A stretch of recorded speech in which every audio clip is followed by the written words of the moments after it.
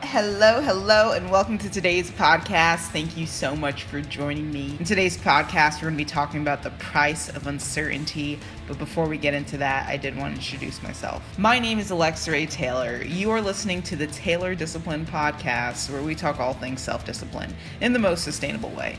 We're all about studying our psychology and our physiology and putting the two together to set us up for the best advantage to attack our goals and sustain the results.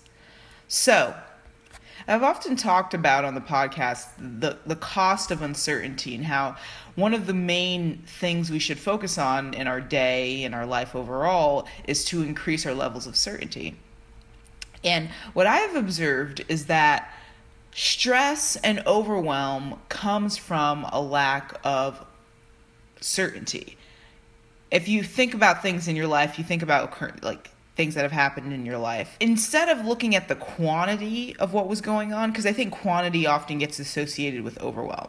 There's too much, so therefore I'm overwhelmed. Which the connection can be there, because if there's more things to consider, then there's less certainty about one particular area, so it can be overwhelming. Yeah, I get it. But inherently, quantity, in my experience, does not equate to overwhelm.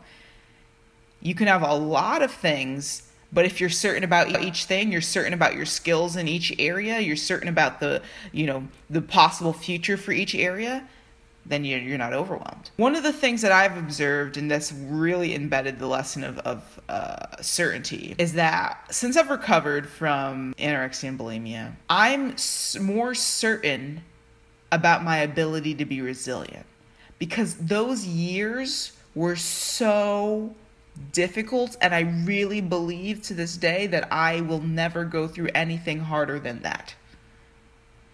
They were immensely difficult. So now when I'm faced with other things in life, losing money, this thing happening, needing to put out this fire, I don't overreact. And it doesn't bother me as much as I see it bother other people. And it comes down to my certainty on my ability to bounce back from a very low point. So you want to increase your certainty. How do you do that? Two things. Through experience and paying attention. Experience and paying attention. So increase your experiences. Do things. Sometimes we get caught up in we need to do things for a reason. Sometimes don't do anything for for any specific reason other than to have the experience. Experience things and make sure you're paying attention at all times. You're paying attention to how you feel in the morning. You're paying attention to how a certain food interacts with your body. You're paying attention to how spending your time works. Are you a more morning person, an evening person? Pay attention, and you're going to increase your certainty. Now, when you're forced to need to pay attention to that, you don't have to kind of worry or speculate, because you're more certain because you've paid attention over an extended period of time. Quick example. Let's say tomorrow suddenly someone gives you, or today someone gives you a phone call suddenly that you need to be somewhere at 10 a.m. in the morning. Okay, well, if you haven't been paying attention to how much sleep you get, then you may be a little bit anxious because, if I gotta get up at 10, you haven't been paying attention to how long it takes you to get ready. Well, I gotta get ready. So now you have to kind of basically guesstimate. And as simple as that sounds, that does invite a low level of anxiety. But that doesn't go detected oftentimes. But if you've been paying attention to how long it takes you to get ready, you've been paying attention to how much sleep you need to feel well rested, you'll be able to calculate way more accurately. Okay, I got to get up at 10, or I got to be somewhere at 10. All right, if I get up at 6, I'm good because, whatever. Increase your certainty through experience and giving attention. There's a quote that a proverb that my mom often said. My mom, man, we really got to write down these proverbs she says before she passes, because it's pretty incredible. But It's actually a Jamaican proverb. Anything that stays too long will serve another master. Okay. And what that basically means is anything that you deny attention will find something else to take up. Okay. If you don't pay attention to it, it will find some other place to occupy. And in the same way, that's what I think about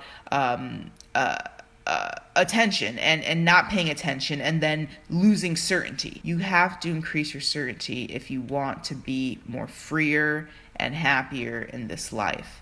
Reducing friction down to being more certain. All right. So remember that framework, keep that in your life. Always ask yourself, how can I increase my certainty?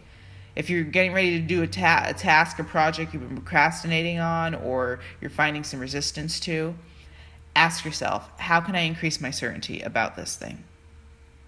Oftentimes that may look like writing down a checklist. That may look like consulting someone. That may look like making a whole schedule with deadlines. Find out what works for you and do that. I did another podcast on uncertainty. It was called How to Handle Uncertainty.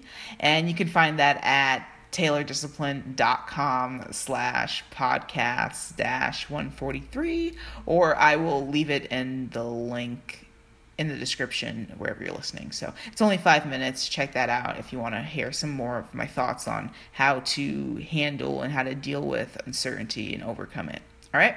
So thank you so much for listening. I hope you found today's podcast useful. I will catch you in the next one. Hey there, if you liked today's podcast, don't forget there is plenty more where that came from. So definitely go ahead and subscribe to the newsletter either to the right or all the way down below. Just enter your name and your email and you're set to go. All right, have a great day and I look forward to joining you on your journey. Thank you.